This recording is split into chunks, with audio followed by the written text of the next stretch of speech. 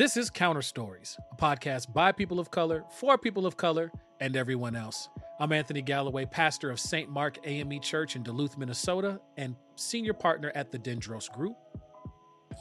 I'm Halili, owner of the Other Media Group, VP of Programming at Ampers, and Counter Stories producer. And I'm Don Eubanks, member of the Mille Lacs Band of Ojibwe Indians and associate at Dendros Group. And Luz Maria Frias couldn't be with us today, but we have a special guest today. She is somebody who was my first storytelling teacher. I don't know what to call you in community, Auntie Rose, Miss McGee. Like you've been so part and parcel to my formation of my identity, my Black identity, and that to be in particular.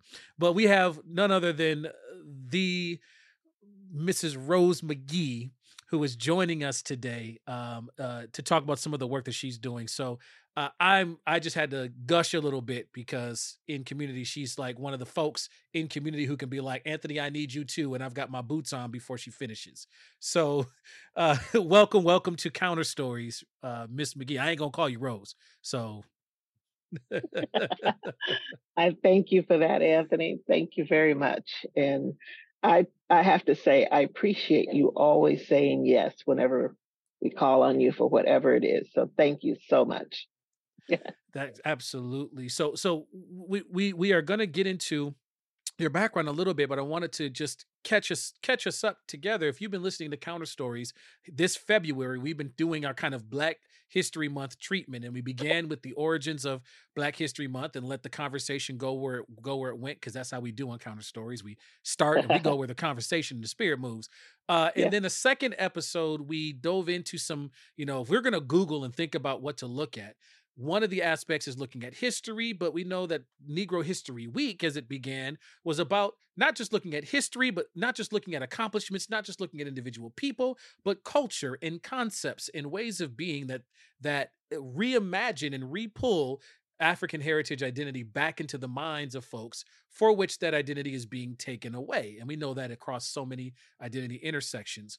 And so today we're going to be talking about culture. And I thought that makes all the sense in the world to bring in somebody who has done a wonderful treatment of one aspect of our culture, and that is our sweet potato comfort pie. Miss McGee, you come to us wearing many hats, from the Humanities Center to your work with sweet potato comfort pies and looking at bringing our culture to bear in the areas and the events that matter. And so today we're going to be talking a little bit about some of the cultural things to explore in this reinvigoration that happens every February. So Ms. McGee, if you will just talk a little bit about some of the work that you're up to, and then I'm going to bring us into this conversation about how Black culture should play into our observance of Black History Month. Thank you. I appreciate that. Regarding the whole notion of Black history, it's interesting. What's on my mind today is a woman by the name of Addie Fisher. And Addie Fisher was the first Black person to have a cookbook published. And of course, in that cookbook is her sweet potato pie. And that's just sort of, near and dear to my heart these days, obviously. But when I first learned about Mrs. Addie Fisher and her whole story around cooking Southern style, and it was published in 1893. And the copy that I had was an earlier version, and then someone gave me a gift of one that was published more recently. But it's just interesting, to read. I wish I had it with me. How she measured things. You know how we talk about a pinch of this and just put in a little thimble full of this. Okay, so what's a thimble and what's a pinch, and how do you know how to measure these things and make it just right? And even now, when I make a sweet potato pie, I don't use those measuring things. I just put it all in there, and it's kind of fun when we're doing a big batch of baking, and people are like, well, are we going to measure? I'm like, no, you're just going to pour. And when I say stop pouring, you stop pouring. And then you're going to taste it and see how it is. And I have to tell you this, you talk about cultural differences, right?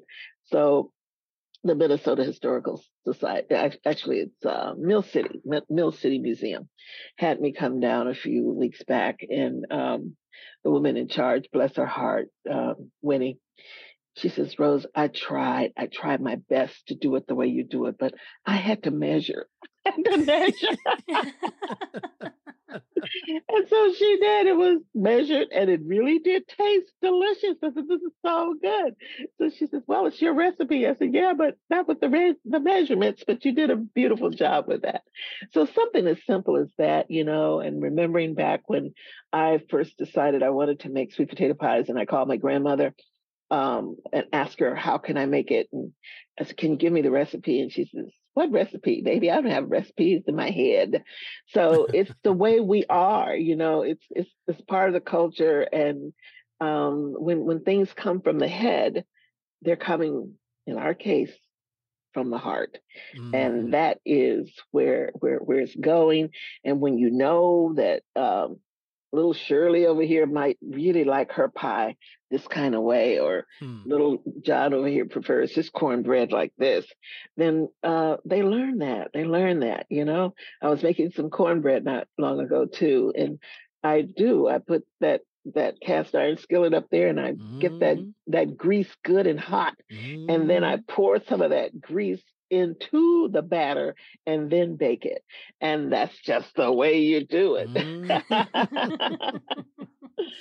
What Oh. I love about just that and its connections to the original intent of Negro History Week is that, you know, having a full-bodied celebration of all of us beyond the surface markers of culture, it's something that doesn't often get brought to the table in our observances, especially even if we manage to get beyond the big five that we talk about every year. And I like the way that well-known podcaster and social media person, Conscious Lee, talks about this. He's often where we want to consume the culture without having any engagement with the community from which that culture comes from. So I only want to take the things that may be comfortable or noticeable to me, and we don't have any of the deeper conversations about what goes into that. What you describe in, I'm not going to measure. Like, it's just we're going to pour, and then when I say stop pouring, that's it. We in that we are there required. We have to be required to rely on the cultural community that is that from which it comes from in ways in many other ways we kind of commodify and only take what is palatable to ourselves. And I think there's some really deep things that are within that, much of which I've learned from you, of course, throughout. But I'm reminded of that most importantly in the work that I saw both during pandemic and through some of our racial unrest, in which you show that our culture, our being Black heritage, African heritage culture, can be a positive, not can be, it is a positive way with which to deal with the everyday challenges of the world, which is not something that often gets represented. I'm just curious, what you've seen in being able to, in this work and many in your story circle work and so much work that you do in community, how you see our culture being an asset and salve to the everyday experiences of the world. Mm. Well, call me a little fuddy duddy if you wish, but when it comes to many of our aspects of culture, I still think that the best presenters and the best tellers of it comes from people themselves, right? Oh yeah. I would not want someone to call me in and ask me to tell the story about the indigenous people. Mhm. I can share with you what I know about some things, but you need to bring in someone from the culture. That part. And that is something that I don't know what's happening with our folks. We're with the people when yeah, I mean, I applaud you if you go out and you study and you learn all of these things, but don't act like you the authority on That other part. folks' culture. And that's the piece that's starting to irritate me these days. It really is. And just understand how to be respectful and not act like you know you know it all. So I remember when we took the pies down to Mother Emanuel AME Church in Charleston, South Carolina, after the killings there. One of the reporters, because there was a host of reporters there when we got there, asked Bishop Goff, who was, he had 30 plus churches under his jurisdiction. And because all of the pastors had been killed, he was actually there um, running the church and was managing the Bible study that particular night. So the reporter asked him, well, what do you think about this woman bringing all these sweet potato pies down here from Minnesota? And he looked at the reporter and he said, sweet potato pie? Why not sweet potato pie? That's Hmm. who we are. That's us. And I thought, hallelujah, he gets it. He understands. And so that simple little thing there, I consider the sweet potato pie as being a sacred dessert of Black culture. And when we understand what sacred means when it comes to that which we identify with, then it becomes something that we want to protect. It doesn't mean that we want to keep it to ourselves, but we want to honor it in a way that it doesn't become over commercialized and taken for granted, and then someone comes along and says, "Oh no, there was no underground railroad over here. No, because so and so said so." Well, what does so and so know? I mean, it's like I use these things because these are actual things that I've been in conversations with more recently. And if people have passed down stories for a reason, there's a reason for it. And why does someone feel that they need to come in and say it? Nah, that's not the way it was because I'm white and I got the degree. I know. I'm. It's just not my day today to talk about that. But I just really believe You know, there needs. We've got to protect our stuff better. Miss McGee, if I was to jump in, because I'm I'm thinking about my own experience and being an individual that's Native American and Black, and my father was from Des Moines, and so while I grew up in North Minneapolis in the Black community, it's the connections to my dad's family that I tended to experience more of what it meant to be Black. Hmm. And and but and not misconstrue that. So when I think of my own experience and I think about the cultural types of things that I picked up as a youth, as a young man interacting with my cousins and uncles down in Des Moines, there are certain, and when I juxtapose that now with myself as an adult and my experience in the community, the thing that I have come to realize is that being Black um, is not or just like being Native American, is not a one thing fits all. It's There are different kind of traditions and cultural ways and things that happen. There are many similarities, but there are a lot of differences. And I think in where so my grandparents, both my grandparents, my dad's mom and dad, both came from Missouri, right? And we did this kind of family thing, and while our roots go back down south, don't get me wrong, the roots go back down south. They great my great grandmother and grandfather owned land down in Missouri. But I'm saying all that because there were certain things that I picked up from my father when he cooked that was totally different from my mother when she cooked, right? Hmm. And Hmm. so I can relate to what you're talking about because I didn't learn how to cook using measurements. I learned how to cook by seasoning to taste and Hmm. watching my father. But there were certain things, there were certain things he introduced on the menu that I realize now came more from that Black experience, like black eyed peas and ham hocks and different types of mixtures that, you know, we grew up eating at the time that we just didn't know where it was coming from. You know, you weren't told that this was part of the Black experience. But there was one distinct meal my father made every year, and it was for New Year's. And he, you know, and I mentioned this before, he would make spaghetti with greens, chitlins, and cornbread, not the sweet cornbread, but the cornbread. Right, You know, right. and that was a distinct meal that we could count on for every New Year's. And I know that came from his parents. Yeah, I know that came from Des Moines, right?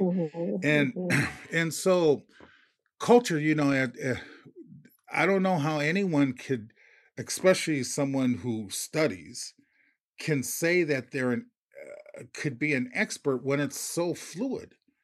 You know, I That went part. with exactly. I went with a friend of mine who's Black down to Park in Arkansas, and my experience down there was totally different than anything I've experienced up here. Totally different. Oh yeah. And your experience is going to be different than another Black person's experience, depending on where they live, when they grew up, yada da da da. But yet it's still the Black experience. Does that make sense? Oh yeah. Oh yeah. Absolutely. I said all that because I'm still waiting for some of your sweet potato pie. Ooh. Well, yeah, Anthony. I'm on it. I got you. I heard the signal loud and clear. But no, I think, you know, in all that was shared so far, I mean, one of the things that we often are taught to do is to try to separate, right? And so I was in a session and they show that iceberg where it says in the top of the iceberg you only see a portion of the whole, and that oftentimes in culture we only deal with the consumable touchable things on the top, and we don't get to the core beliefs and things that undergird it, the roles, the mental models, the ways of being below that. And to so somebody could hear what you just said, Don, and and and Big Brother Don. I am really I've tried Brother Don so much in community to just call you by first name, and my grandmother's in my heart screaming. So I'm just gonna have to call you Big Brother Don or something, because I can't just come out your first name. So like I hear that story about your father, and to me, there are all these like markers and tendrils that go all the way down to history and community and the stories about why chitlins, right? And a follow-up question, did he even like them, or was it just the thing that reminds me and marks back to something else? Because I have a whole lot of family members who can't tell me today if they really actually like the chitlins they eaten, or if it's just that much connection to the story that's there. Like there's a whole lot that goes into that. No, he liked the chitlins. So when he first made them, we were all leery because we asked him what chitlins were, right? And so once he told us that it was the intestines of a pig, right? And that's why, you know, there's that sometimes unbearable odor when they're cooking. But my experience with chitlins is that you don't get that taste, you don't get that flavor. To me, chitlins actually didn't have a lot of taste to it. It depended on how you season it. My dad ate everything with hot sauce. So chitlins, I'd put some salt, pepper, and some hot sauce on there, and they're a little rubbery to chew. And other than that, it's like tripe. There's not a lot of taste to it. So we could eat it, right? It's just that we didn't like being around while they were being prepared. Well, because then they are emitting the function that it used to serve, right? Yeah. But the taste itself, I thought, was very neutral, and it depended on what you season it with. It's about the seasoning, and I don't eat. Yeah, I don't eat pork anymore, but I used to make sure I had chitlins at least once a year. Mm. And later in life, my father started cleaning them for me, so I didn't even have to clean them. And that was Hey. quite a treat. Yep. But now, of course, there's really a couple of good brands out there that are already clean, and they do a All very good set for job. it. hmm But it is truly about the seasoning, and that's the thing with most things that we eat. It's about how it has been prepared, and that's why we get so persnickety about who's what we'll eat. I only want so and so's coconut cake. I don't want so and so's potato salad. Nope, don't be bringing me anybody's fried chicken except my daddy's. I mean, that's how we are, right? Yeah, And that yeah. there's that endearing factor in there, as well as what's it tasting like.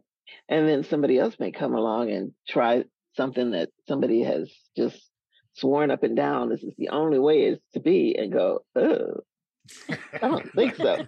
So it really is so much about how we have grown up, who it is that's prepared what. And I can bring this little insertion in. I have a new book. It's a children's book, and it's called "Can't Nobody Make a Sweet Potato Pie Like Our Mama." And it's really more about the story of these little children. They're twins, and their relationship with their grandmother and the lessons that are being taught. Anyone can read it and just feel something that they probably experienced themselves at some point. But I tell people all the time, mine may not be the best sweet potato pie to you. It's just the idea of making this dessert and giving it its honor, its propers in terms of where it's been placed in our lives. So that can be anything. For somebody, it might be chocolate chip cookies for all I care. But if that's what's been the heart and soul of your culture and your heritage and your family, then so be it. Just bring that connection in and share it. Share it, of course, and share it in a way that helps to bridge relationships. That's how I look at it. So see, Don, you remember that memory that came back for Don. That was quite a memory of your father and what that was about. Yep. As someone who has gotten one of Rose McGee's sweet potato pies, the He's gonna rub that sharing, in. I am. But to be fair, I live across the street from where she works, so it was an easy thing for me. That's fair. And it was something that I took and I shared. And I've shared this story before because I swear, whenever you're a guest on our show, I cry, Rose. So it's just like there's so much love, and it makes me like cry.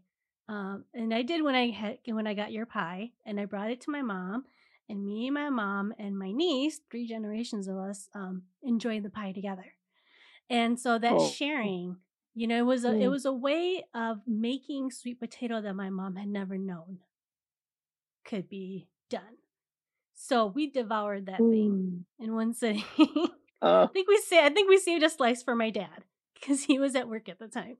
And so it is part of that sharing with each other, kind of the things that we love to eat, right? One of the things that people always ask me is, where do I get the best egg rolls? And I always say, my mom. That's I go to restaurants and people are like, should we order egg rolls? I'm like, no, they're never as good as my mom's egg rolls. I don't even try egg rolls at restaurants. Just I know they're not going to be as good. And some people think that's really weird, but I think is just what you were saying. And with your new book, it's more than just the food, although it is technically, in my opinion, still the best. You still got standards. Let's be clear. Like, there's still some standards you're gonna hit. But it is kind of also, that experience of all of us around the big bowl, rolling egg rolls, the propane tank in the garage so we can fry them. It's a communal thing at the same time. And with my community, at least, now we have Hmong Town and Hmong Village and Hmong restaurants all over We didn't have that when I was young. The only time we could get papaya salad was at the Hmong New Year at the Civic Center each year. And so it was like, it was always a treat. It was always a treat to be able to go there and get those sorts of things, because otherwise you had to make it. And like you said, I'd only eat papaya salad from certain people, because certain people made it a lot better than other people. So I was like, oh, who's bringing the papaya? Okay, I'll eat hers, and it's still like that when I go to the Hmong town or Hmong village. I only buy papaya from specific stalls. But it was one of those things, like growing up, we didn't have, and now kids are just like, I want papaya, and then go out and get it on DoorDash. It was something that we never had.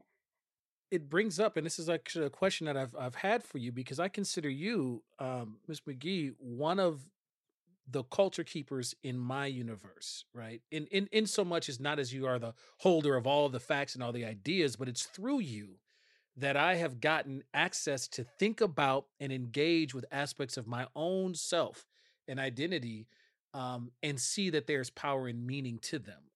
One of the cultural artifacts that you've produced, and this is to your point, Flea, that like there's meaning in there's story that helps you even reflect on your own cultural space. I see that as an asset. Black culture always throughout history has helped folks understand and digest and be proud of their own cultural space. This is why, the idea of celebrating Black culture tends to have benefits around, which is very different for some folks who may be celebrating a culture that's about excluding others, and it doesn't have the same fruit that's produced as a result, right?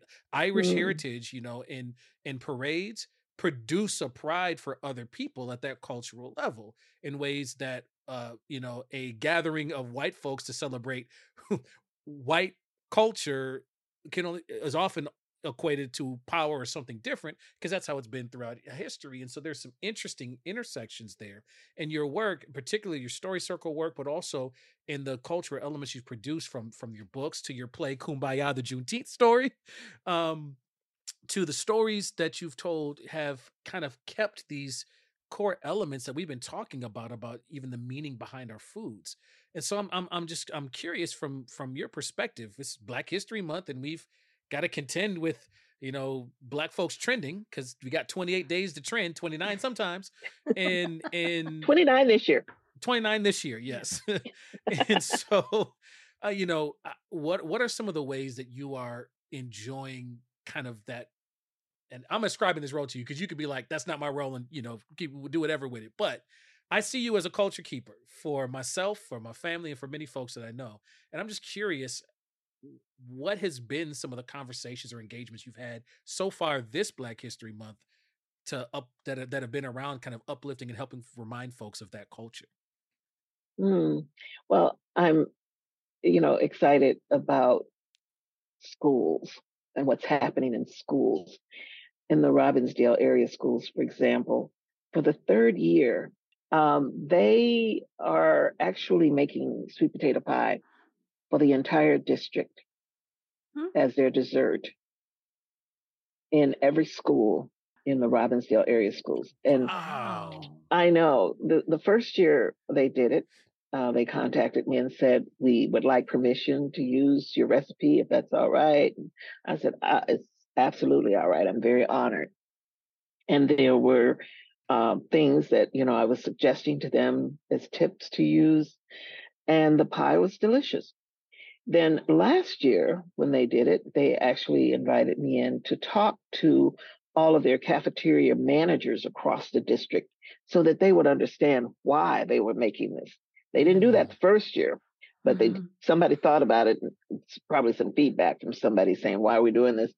And it was really great to sit down with them and explain to them why you're making this particular dessert. But it's also been equally gratifying to be in one of the schools during lunch and to hear and watch the students themselves. One little girl, this is elementary school, the first year, little girl sitting there, and she said, I don't eat nobody's pie but my grandmama's. And she had her little neck rolling and everything. And her other little friends were sitting around her, and they said, but it's really good. And she says, no, It ain't as good as my grandmama's. And this little, everybody else said, "Oh, but you haven't tasted it yet." She said, "I don't care." And I She knows. could hear it, so I walked over to see what was going on. And she said it again to them, and I said, "Well, I'm not offended by that." And she says, "Well, I don't mean to, be offensive. It's just the way it is." I said, "All right," and I respect that. And so that was that. Meanwhile, her friends were having a great time eating it. And then last year, it was interesting to see other cultural groups engaged in it. Last year was a middle school that I went to. And so there was a group of African born kids sitting together, and they were talking about how good it was. And they really enjoyed eating it. So that was a good thing to see. And they had not had sweet potato pie before, but they wanted to go back and get seconds. So that was a good, sign. But it was just beautiful, first of all, that the district did see the relevance of it. And then there's another school in Hopkins, junior high school, through their family and consumer science. And they decided to make it a project because we actually have a curriculum around the whole sweet potato comfort pie process. And we have something called pie identity. So while the pie is cooking and baking and cooling off, they get a chance to examine themselves and what it is that's important to them and how much is impacting them. And the sad thing is, the top two things that keep coming up are bullying and racism. And this is what our kids are going through every day. Now, they also had a chance to present pies, and they did give pies to some of the staff, of course. But you know who they gave pies to a bigger number? You want to guess who those kids decided they wanted to give a pie to more so? The police. They mama. No. School bus drivers. The school bus drivers, that's who got the most pies. Isn't that interesting? And well, that was a beautiful thing to see as well. So it's just been that. And now this year, we'll flip from one thing to the other here, but with the 60th anniversary, actually, it was last year, now that we're in 2024, the 60th anniversary of the bombing of the 16th Street Baptist Church in Birmingham, there was an event, a conference that was held down there called Balm in Gilead. And I was invited to come down and be a part of that. And one of the things that they did was connect me to a high school in Birmingham that has a culinary art school program. And they made sweet potato comfort pies. And the pies were presented as lunch. The hotel actually allowed them to bring them in and serve as lunch. But also, several of the pies were gifted to some of the survivors of that bombing because many of them are still living in their 70s and 80s. And also some of the young people who were right out there in Kelly Ingram Park who had been attacked by the water hoses and those dogs. And some of them were presented pies as well. Can you imagine how, I mean, even talking about it now, it gives me chills. I never would have thought that a sweet potato pie would have been placed in that kind of setting to be gifted in that manner. And to see those kids walk in with the pies and the African drums going, and they had on their white chef culinary jackets in there. And these were all mostly Black kids and a few, other kids mixed in there too. But for all 19 of them that came in, and then to receive a standing ovation from the folks in the room was just all I could do was stand there and cry as I welcomed them in. So this kind of keeps the conversation going about why certain things are important, but it's deeper than that because I watched some of the young people in Birmingham being interviewed for the first time on television for the news cameras about these pies and why are you making these pies and what was it like to do it? And it was just amazing to see them open up and talk as they did about this experience. So, any way we can give confidence to our children, so that they can grow up and be these prolific presenters like Anthony Galloway and all of them, it's just a beautiful thing. So we, as you know, Anthony, are now looking forward to going down to St. Peter, Minnesota, where they will be doing a similar thing. Their culinary high school kids are making the pies, and they will also learn a little bit about Juneteenth in the process. Hmm. I I'm a little stuck because there are so many aspects of kind of reclamation, but you just have a way of kind of distilling this down to like the basic nugget, and making letting the main thing be the main thing. You write in the play Kumbaya, the Juneteenth story, when the play is culminating and you're and telling this history of Juneteenth, in a way that tries to deepen our understanding and engagement with the real people.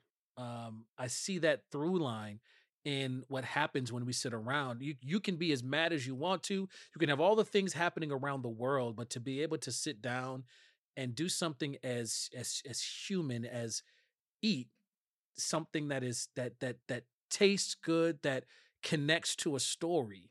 Um, it can be as simple a nugget as that. One of the things that you got me thinking about, we keep talking about the sweet potato pie as a mechanism and an entry point into what we understand is much deeper, of course.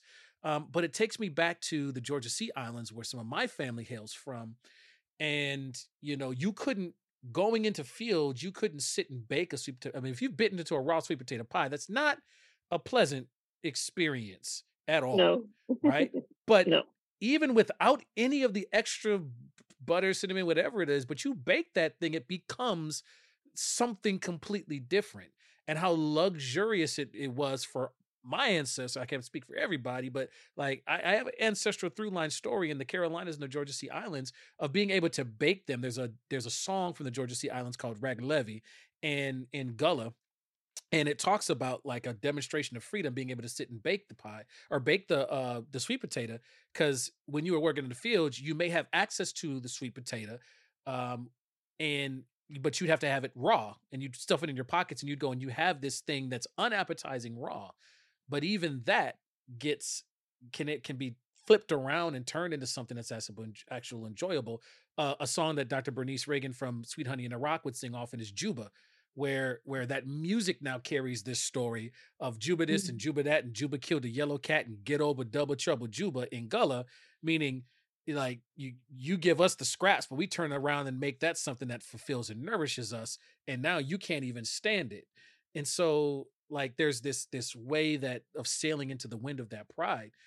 And so I think about that as we think about how we can maximize all that we get out of Black cultural elements.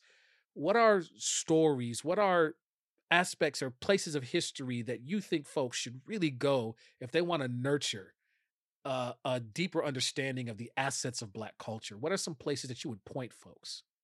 oh, you just mentioned it actually. Hilton Head is a Gullah island, and many people Hmm. don't know that. Right.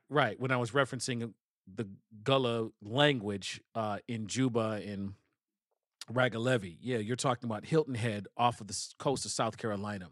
This is where, for the audience, this is where captive Africans were first. This is kind of the area where captive Africans were first brought. And the descendants of the Gullah people are a mixture of many different African cultural groups that were part of those enslaved peoples coming and working on those islands and living in that area, and therefore it preserved the culture that was there.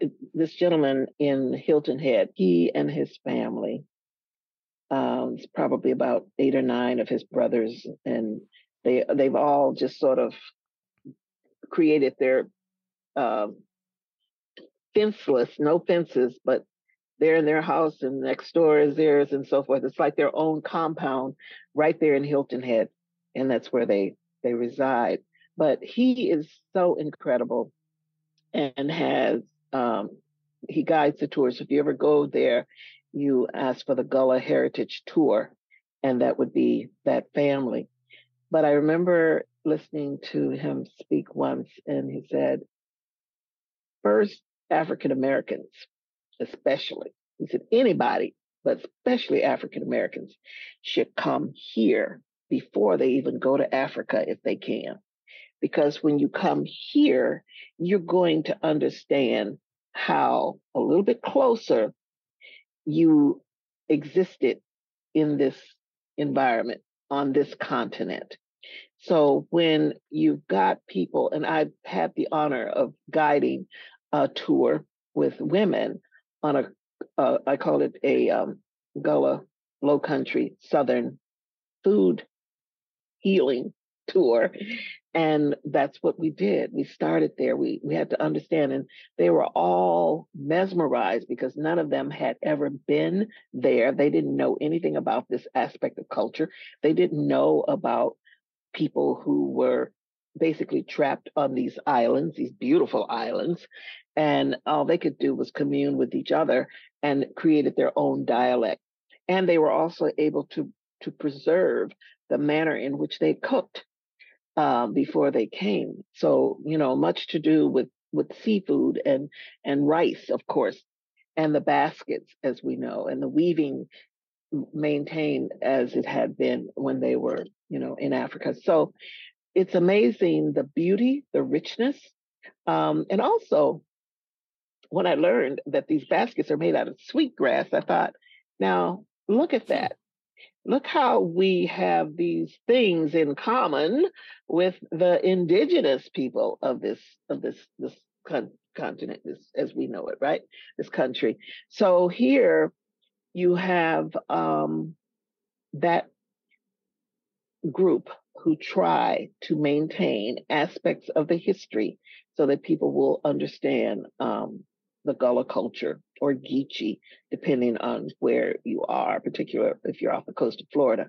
And so here, I just love it, and I've appreciated it, and I'm just grateful that I have an opportunity to share that with others as well. Mhm. There are so many experiences that we can go all the way around. And again, this isn't designed to be a catch-all for everything that you should know about Black history, but just to, Mm-mm. the original imagination of Negro History Week was to be a place where we kickstart and rejuvenate our thinking and imagination, whether it's scholastic, scientific, cultural, artistic, whatever it is, around Black identity and imagination, especially since the first universities in the world are in the continent of Africa. The first eye surgeries occur in the continent of Africa. You have in the Georgia Sea Islands a place where Black culture is insulated and new dialects, as you said, come forward because the plantation owners have to go back home off the island and leave you there. And so there's some insulation in the things that happen as a result of that. And so there's all these different tidbits that run through. I'm going to put your words back in front of you again, just because I've grown up with them so much. But in again, just referring to your play Kumbaya, the Juneteenth story, you write into that some areas of tension that folks don't often talk about, especially historically. In particular, the tension between Frederick Douglass and Abraham Lincoln, which many of us didn't grow up with. This we grew up with this kind of vanilla story of the great emancipator and the great orator, and we don't ever talk about the fact that the great orator was constantly challenging the great emancipator to actually emancipate when he was looking for every reason not to, and still preserve the United States. And so I'm curious about, as you think about what are the tension points have come up for you. What's so interesting is I don't think much has changed in that regard. We have people who hold political offices and people who are in the decision-making roles, and there are advisors who come to them, right? And they may or may not listen, and yet they stick right there. They hang in there. We know them. We see them all the time. They're there. I mean, we can name some of them. But the whole thing with that gets me, there's several things because we know that Lincoln was signing a lot of stuff during that time.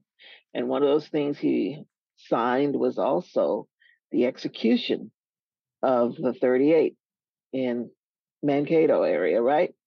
All of that was under the same penmanship, is what we've been taught. And so the whole thing of that writing and that document doesn't set well with everybody. And I can certainly understand why. And yet, that language in there that talks about the gradual emancipation, it's like white people went so far as to say, okay, yeah, we'll free them, but we're not going to let them go right away. We just got to give them a little bit of time to get acclimated to their freedom. So they can't just be gifted it and just give them what they should have. But no, we'll give them gradual emancipation. Ooh, that, I would love to sit in on a real debate about that with some historians who really researched that and what exactly. But we know Ibram X. Kendi kind of talked about it a little bit in his book, How to Be Anti-Racist. He speaks to it a bit as well, and how these folks who are really supposed to be the great white liberals can sometimes be just as as those who are not, right? Because they think they're looking out for you by protecting you from their lens. And that is what we're kind of dealing with a lot these days too. And I can remember even back in my corporate days, remembering a job promotion that I didn't get because a brother, mind you, decided that no, she's single mom. She needs to be home. She can't do the traveling that's probably going to be required, like the guys can do. And then it was like, oh, nothing to do with her not being capable of job. I kid you not. It was all about his decision as to what I would be able to do being a single mom and not. And when I learned that, I was just livid because he was on that higher level to make that decision. And I had to go and confront him with that. I'm like, is it true? And he says, well, I know this is a little difficult for you, but just think about it. Your children need you at home. And I'm like, wait a minute. Isn't that my decision to figure out how I'm going to take care of my children? But that mentality of that thing, and I'm like, isn't that probably what somebody said about your Black behind? Because you are, and what are you doing? Well, he's Black. I don't think we should put him in that role because so and so. So it's just, there's so many levels in which that mentality applies that it definitely can bring on some tension and contention in conversations and the way that we act. So it still happens. I wish the folks listening could see Don and Lee's face as you were telling that story, because we can see each other on Zoom, but it doesn't translate on audio. But those are the patterns, and we've got method. We have dealt with these patterns for a long time, and we don't seem to feel like there's much to get. One of the things that's giving me life right now on a cultural marker is the work that Beyonce's doing. During the Super Bowl, I don't know if anybody caught it, but she drops some country bangers, and it's causing a huge kind of like challenge and rift with some of my white brothers and sisters and friends who feel like country is finally a cultural thing that was produced from their community, and now they're having to force and contend with the realization that that music started in Black community and cultural space, and are going, wait, and it sounds like just, so now they're trying to think through that, and they had the same reaction when they figured out that cowboys was Black folk, and so and the whole term cowboy comes from Black folks. So like there are these realizations that come in when the rest of the world sometimes during Black History Month come to a realization that uh learning Black history also tells us about our own history, good and bad, positive and negative. So I'm sure that that has come across your tables as you do some of this work with the Humanities Center and with the sweet potato pies as well. Oh yeah. Oh yeah. during Definitely. this month. And Definitely. Anthony, I just wanted to add that and listening to this is fascinating. Another aspect of fascination that I look forward to each week is finding your roots with Dr. Henry Louis Gates, Mm-hmm. especially when he has Black guests on there. And when they're able to track down those family histories, I'm absolutely blown away by the number of individuals who who shortly after being emancipated were able to own land, start businesses, learn how to read, vote, elect representatives to their state and federal levels. All this happened in a very short time after emancipation. And while their individual stories and their background and histories, it tells a powerful lesson because it's telling us, just like you related here in terms of history, that our history, so much of our history has been omitted, purposely omitted, so that individuals would think country music is a white phenomenon. But Mm. when you look at the roots of the music itself, it comes from a whole different and similar strain of blues. And so I mean, but I'm just, I don't want to get on my little horse pad here. I'm just saying that even in finding your roots, you will hear these individual stories that add this richness. The, because we don't know what we don't know. And we don't know that because we weren't told and we weren't allowed to learn that. And Right. so what we do know is what we are now trying to find out on our own. And there is so much more about our history and who we are that nobody was told and that we're beginning to find out. Even in a program by Dr. Henry Louis Gates that you can watch every week, right? And it's fun, but it's very educational. And I would encourage folks, if they don't watch that program, to give it a look. Right. Well, Thank you. I've so appreciated having you on and be able to just continue to add and expand and deepen some of the ways in which we uh, can look behind the culture to the roots and to the things and the stories that go along with it.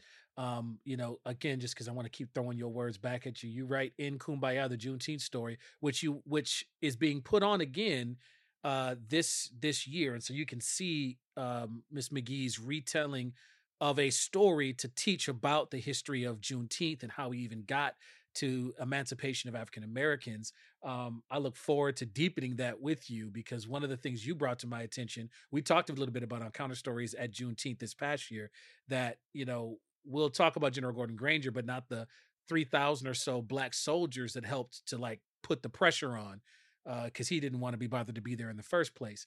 And so, but you write in that play that we must develop a burning desire to soak up all the knowledge our hungry minds can hold, especially having been so long being denied speaking language, being denied speaking our culture, being denied teaching that history. And that comes with some good and some pain. And so I just thank you so much for being here, and helping to connect some of these dots for us. What are some of the things that you're up to now? Because if following you around and what you do, somebody can learn a whole lot following following your work. So what are some things that you're up to right now that just would be dope for folks to get to know and participate Well, I'm just trying to keep up with you young people so that I can continue to learn. I'm excited, excuse me, about the book. That's been quite interesting. Can't nobody make a sweet potato comfort. I mean, can't nobody make a sweet potato pie like our mama. That was published by the Minnesota Historical Society Press, and just doing readings and getting around with that. Hopefully, one day to transform that into a play, a children's story. I think it would be a fun production. it. And the other thing, I just want to be encouraging as I speak, because you know. Much of what I'm doing, I've been doing it for so many years. It's not new. I wrote Kumbaya, the Juneteenth story, almost 30 years ago. And it's just now, these past 2 years since the the Juneteenth has become a national holiday and officially a state holiday. The interest of it is taking on a different a different level, and that's good. That's good. But it's just been great to be alive to see some things happen as they're happening. So that's sort of the the main thing for me. I'm excited that my daughter, I can mention her too. She grew up in the Kumbaya production, and she too is now mayor of Golden Valley. She was just First recently black elected. mayor of Golden Valley. First black mayor of Golden Valley. So there is that, that I'm just really excited about. She's got a challenge, of course. Nothing about this is easy. And that's the thing about life too. We tend to romanticize certain things. And you look at President Obama, he was just like every other president. He walked in there with dark hair, and next thing his hair looks like a snowfall. It's stressful, and there's so much to deal with, and no matter where you are in it. But yet somebody has to do it, right? So I admire those young people like your brother-in-law, who also grew up in this production. He was the first, one of the first main characters, Melvin Carter. So somebody said, who was that sent a message the other day and said, "Oh, so Rose McGee and Tony Carter are producing mayors, huh? They're giving birth to mayors. Is that what's happening with that through Kumbaya?" I don't know, but it's just been a blessing and a joy to do what I do, and yeah. So now I'm dashing off to do something else. Well, we have appreciated having you here to deepen our kind of Black History Month series, and I'll end us with the quote, because we've talked about a lot, but just even something as sacred as what you call one of the most sacred desserts of our culture, in sweet potato pie, has so much story behind it. Hopefully this Black History Month, you don't just consume the culture and not consume the stories and the richness that undergird all of it. And so I'll leave us with this as we close today. In the words of Rose McGee, as she received her Facing Race award, she says, "Through food and through relationships, we have sustained and overcome a lot. Pain is just something that has been a part of our lives for generations, but yet we survive." This has been Counter Stories. I'm Anthony Galloway, pastor of St. Mark AME Church and partner of the Dendros Group. I'm Haley, owner of the Other Media Group, VP of Programming at Ampers, and Counter Stories producer. And I'm Don Eubanks, member of the Mille Lacs Band of Ojibwe Indians and associate at Dendros Group. And our guest? I'm Rose McGee. I'm president and founder of Sweet Potato Comfort Pie. This has been Counter Stories, a co-production of the Counter Stories crew and Ampers, diverse radio for Minnesota's communities, with support from the Minnesota Arts and Cultural Heritage Fund.